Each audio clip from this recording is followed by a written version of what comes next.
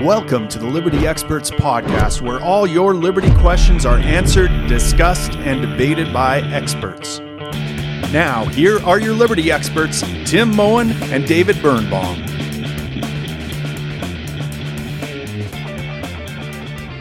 Hello, Tim. How's it going? Hey, it's going pretty good, Dave. We got snow on the ground here in northern Alberta. A little early for my liking, but it's starting to feel a little bit like winter. If we're going to be locked down, we might as well have cold weather outside, I suppose. Hey. Yeah, why not? I'm in a better mood than our last set of recordings, and I think our last set helped me kind of like think through what I was doing. So I appreciate that very much, and the listeners who are on our journey too. So that's good. Today, I wanted to dive right in to talking about mentorship. So I run BTI Media, helps produce this show and my other shows. Check it out, btimedia.org. But I've hired my first employee. I've been hiring some contractors. I just hired my first co-op through the University of Waterloo co-op program. Recommend it if anyone's looking to hire as well. But I've been really thinking about it's obviously additionally difficult because it's remote because of COVID and stuff, or because of the lockdowns. But I'm wondering, I'm interested in how you think about mentorship, right? You lead a political party. You kind of, I'm assuming, have a mentorship role there. You were a fire chief or something like a fire chief. So you obviously, and even still, you're like the old guy in the fire department. So you mentor the new guys. So I'm interested in kind of hearing your thoughts on mentorship and just kind of exploring that topic. Yeah, well, I mean, I think it's super important to have mentors. I've had mentors my whole life. I have, and now it seems like the older I get, the younger my mentors get. And I have mentors in different areas, right? It's like, I'm looking at taking on more of a leadership role in the fire department. So I have a guy that I hit up for advice and mentorship there. When I want to, learn about social media or what's going on, what are the latest trends? I have some young people I talk to that I look up to in that realm. So yeah, I think mentorship's really important. I kind of see it as a duty to some degree to be a mentor. It's not like it's a coerced obligation that you have or anything like that, but I kind of see it as a sense of that there's a sense of personal responsibility I have, and I think it's good to have to mentor others, right, in what you're good at. And so at work, I have a paramedic student right now that is kind of like being mentored by me, and he's learning the tools of the trade. Throughout my career, I've helped people slide into their role as firefighters and taught them how to deal with stress and how to deal with the job and different things like that. So, and I am paying it on because I've had mentors that have done the same for me, and I wouldn't be the man I am today if it weren't for them. And so how do you actually think about it? Because there's this idea, well, I could just not think about it much and just, help someone as, when they ask for advice, right? Or do you kind of try and think about it, especially if you think it's sort of like an obligation or duty to pay it forward? Do you think it's important to really know what advice you're giving? Yeah, I think, I haven't really thought about mentorship per se. And now I'm feeling like maybe I should think about it a bit more, but I've certainly thought about what essentially is mentorship in specific contexts, right? So I'm being a preceptor for a paramedic student. What is my role there, and what does it mean? And some preceptors, when they're given that role, say, well, my job here is to be the judge, to see if that paramedic student cuts the mustard, if they clear that bar that I've set for my standards of what a paramedic student should be. I look at it much differently. Obviously, they have to be competent, but my goal is to get them over that bar. It's not to be a judge. It's to actually engage with them and help them clear that bar. And I think that's how I think about any role that I'm a mentor in. It's my job. And this, mentorship, it can almost be used here synonymously with leadership. A leader's proper role is to remove the need for leadership, and a mentor's proper role is to remove the need for their mentorship. You're trying to work yourself out of a job in a sense, and that involves clearing obstacles, helping people learn to deal with obstacles, and not just sitting back and judging whether they're doing good enough or not. Yeah, that makes a lot of sense. And when you said that, two things came to mind. One was very much that kind of, it's almost like a leadership meme where it's like the boss versus the leader, whereas the boss is sitting on the chariot yelling at people to pull it versus the leader is at the front helping pull the chariot. Exactly. And I thought, so my student's been working for 3 days, and it's like, no, I want to establish what goals we're working to achieve together. And, if I help him succeed in that, that will have been mentoring him. And perhaps it's not as broad because it's right now it's very specifically task oriented. It's not like he's developing into a role. But I think I want to be working with him towards a goal and enabling him to achieve that versus, telling him to do something and then judging whether or not he's accomplished that. And I think, you say it brings in leadership. To me, it also brings in the idea of like, what is a proper parent? A proper parent is a leader and a mentor, right? It's not about dictating your children's life and then judging if they meet your standards, which many parents do. It's about, helping your child have a certain goal and then working together to achieve his goal or her goal. Right. And so I think it's kind of, these seem all to fit in together for me. Yeah, and one of the challenges you'll find stepping, I think it's almost antithetical to say, okay, I'm going to be a mentor. Here's how I'm going to do it, and now let's find myself a mentee, kind of thing. Because and this is just based on experience. I've tried to do that, right? Like I would love to find a mentee to groom to be leader of the Libertarian Party. I'd love to have some succession planning going on here and find someone. And I've tried that. And if the person isn't all that interested or if they jump ship, it kind of doesn't work, right? And all the best mentor-mentee relationships I've had have always been where the mentee seeks out the mentorship of the mentor. And where people have come to me and said, hey, can you give me a hand with this? Or, hey, can you help me clear this bar? Teach me how you do what you do. And that always works better than me going to someone and saying, hey, I see a lot of potential in you. I would like to mentor you and bring you up, right? And, sometimes I think that can work, but it really requires that the other person wants it and isn't just doing it to kind of go along or think that those are the steps. They need to genuinely want it. Yeah. I was, heavily involved in student politics. I was a student leader and stuff. And I even gave sessions on succession planning, right? How to kind of try and build this pipeline. It just doesn't work, right? Like if you don't have the people, and especially if you're trying to be a certain type of leader or whatever, if you don't have people who line up with that, as much as you try, it's not going to resonate with them because it's more complicated than just what the role's supposed to be. It's very much who that person is, right? Yeah, that's right. And I think you can in organizations build an environment that kind of fosters people wanting to do better, people wanting to get mentors to go to the next level.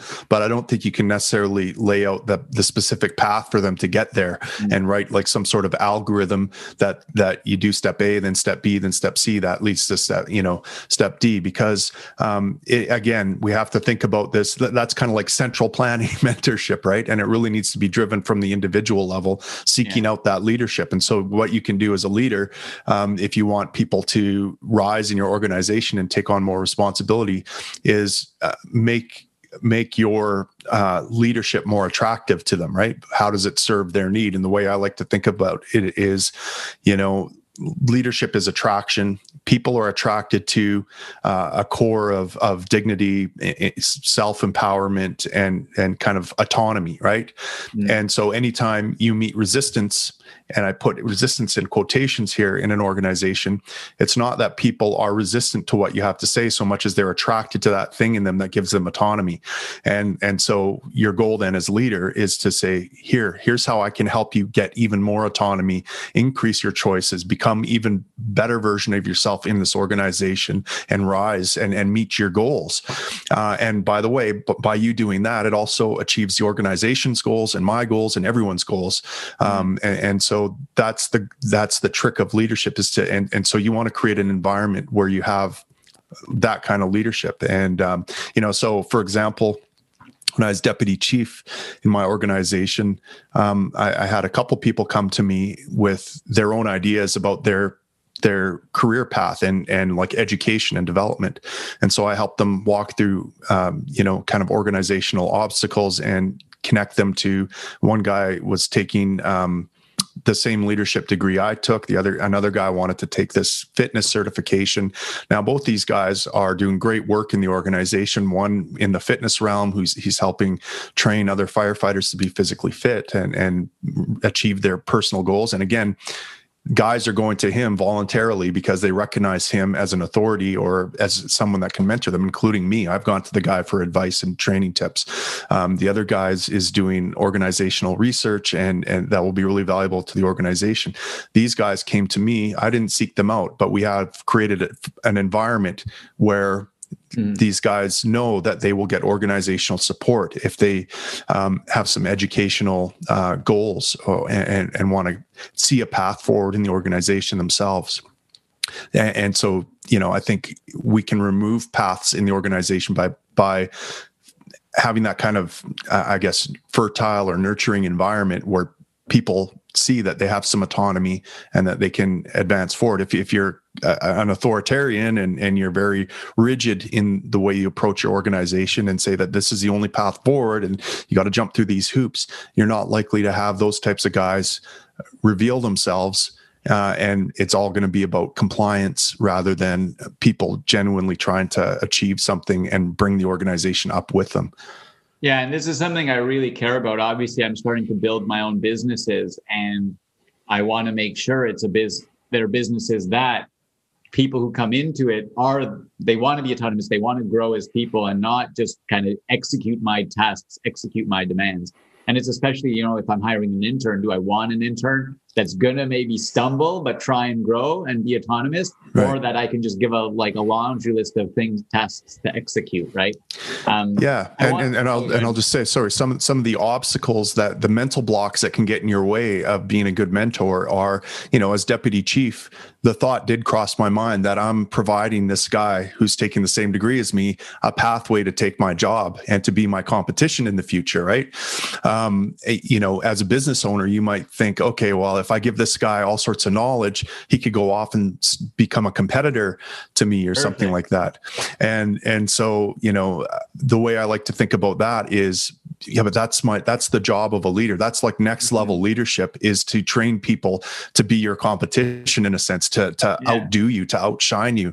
And by providing them that support, you actually rise yourself. So, all the best leaders that have mentored me in the past, that was one of their key things, is that you want to surround yourself with people that are better than you in a sense and have more talent and more potential than you, and then help them try to achieve more than you could ever achieve. And by doing that, you actually, it seems paradoxical, but you actually benefit just as much, if not more, than that mentee.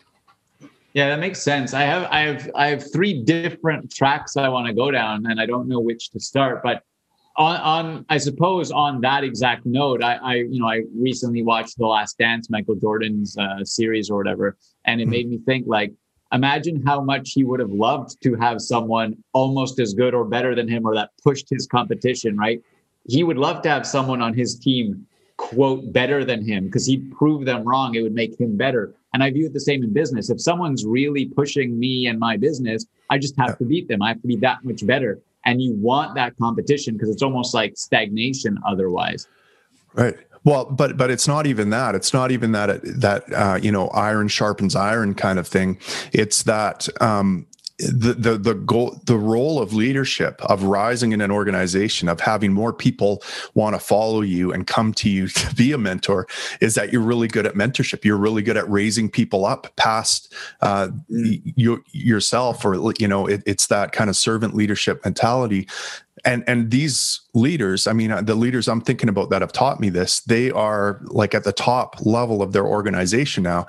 Other people may have more technical skills or be more proficient in this area or that area. But that's the paradoxical nature of leadership, is that it's not just that you're trying to like be better than that person. It's that, just the act of mentoring, being really good at mentoring someone, puts you in a position where everyone really likes you. I mean, this guy that I'm helping with his research project, and I connected him with this educational opportunity, that guy is going to have fond feelings towards me. And, that is only going to serve me, personally in the organization. And the more of those connections and the more those kind of relationships you nurture, the better off you're going to be. And it was the same, let's say, with the media, for example, as the political leader, I've had some rough times. I had this shooter in Moncton, New Brunswick, had one of my memes at the top of his Facebook page that had to do with guns. This guy killed some cops. And so, they were trying to pin the inspiration for this on libertarianism, and me specifically, like I somehow inspired a cop killer, which obviously would just devastated me. And the media was coming at me hard, but the local media people who I'd been really nice to and been accommodating to, they liked me. They didn't want that corporate media story, that angle. So they protected me by simply regurgitating the press release that I gave them, which, was great. So nurturing these kind of relationships and providing real value to people, even though, you have this hesitancy because what if they are better than you? What if they take your job? What if they outcompete you or something like that? Nothing could be further from the truth in my experience.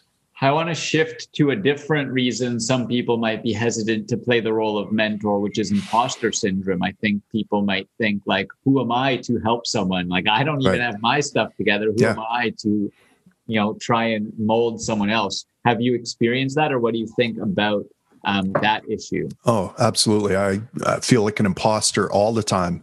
And I don't make any bones about it either. When people come to me, I'm like, look, I'm not a paragon of this thing that you want me to mentor. And I mean, there's probably a lot better people out there, but I'll teach you what I know and how I got to wherever I'm at. And that actually helps you as well. The medical model for teaching is see one, do one, teach one, right? And so you watch the procedure, you do the procedure, then you teach someone else that procedure. And the third part of that teaching, that's essentially mentorship.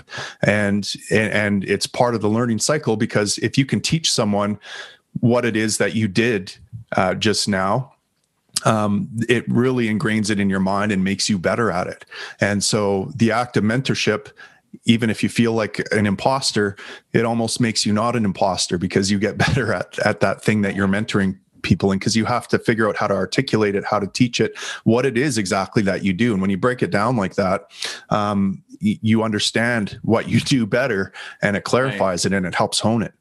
And it's even like not, task specific, but just generally, like, if I'm trying to mentor someone, I'm doing this mindfulness stuff now. I'm trying to train people in mindfulness. It makes me really reflect broadly on a topic. If I'm trying to teach someone, how do I think about it? Why am I where I'm at? I didn't just get here. I mean, some people do, but I worked, I made decisions to get here. And so it almost like forces a deeper introspection. And that could be why some people are scared of it, because some people are scared of that introspection. And so to really take on, like, people feel less responsible for themselves sometimes than they would for someone else. And so, like, if, I'm taking on responsibility for this other person, now I really need to know what I'm doing and why. Yeah, absolutely. And, I think a lot of times we take for granted that we know, we sometimes think we know less than we do, or that we've accomplished that less than we have. We just kind of, like I did a podcast interview the other day with this guy, and he read out my resume as a person, basically. And it was long, and it sounded pretty impressive. I'm like, holy crap, I have done a lot of shit in my life. I don't know where this kid got all this information on me, but wow.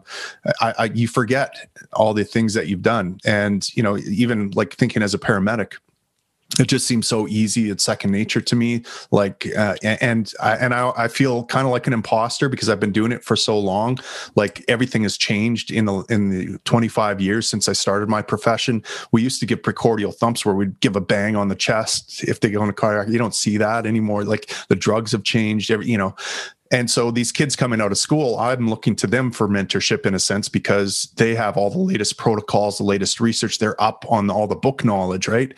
And I feel like an imposter because these kids are talking about stuff I've never even heard of sometimes. Right. But then again, they have to come to me for preceptorship, and I'm teaching them how to apply some of that stuff they learned in the real world, and how you edit out all the extraneous information. Because as a paramedic student, there's 1,000 things that are going through your mind, and 1,000 things you could focus on when you're on a scene.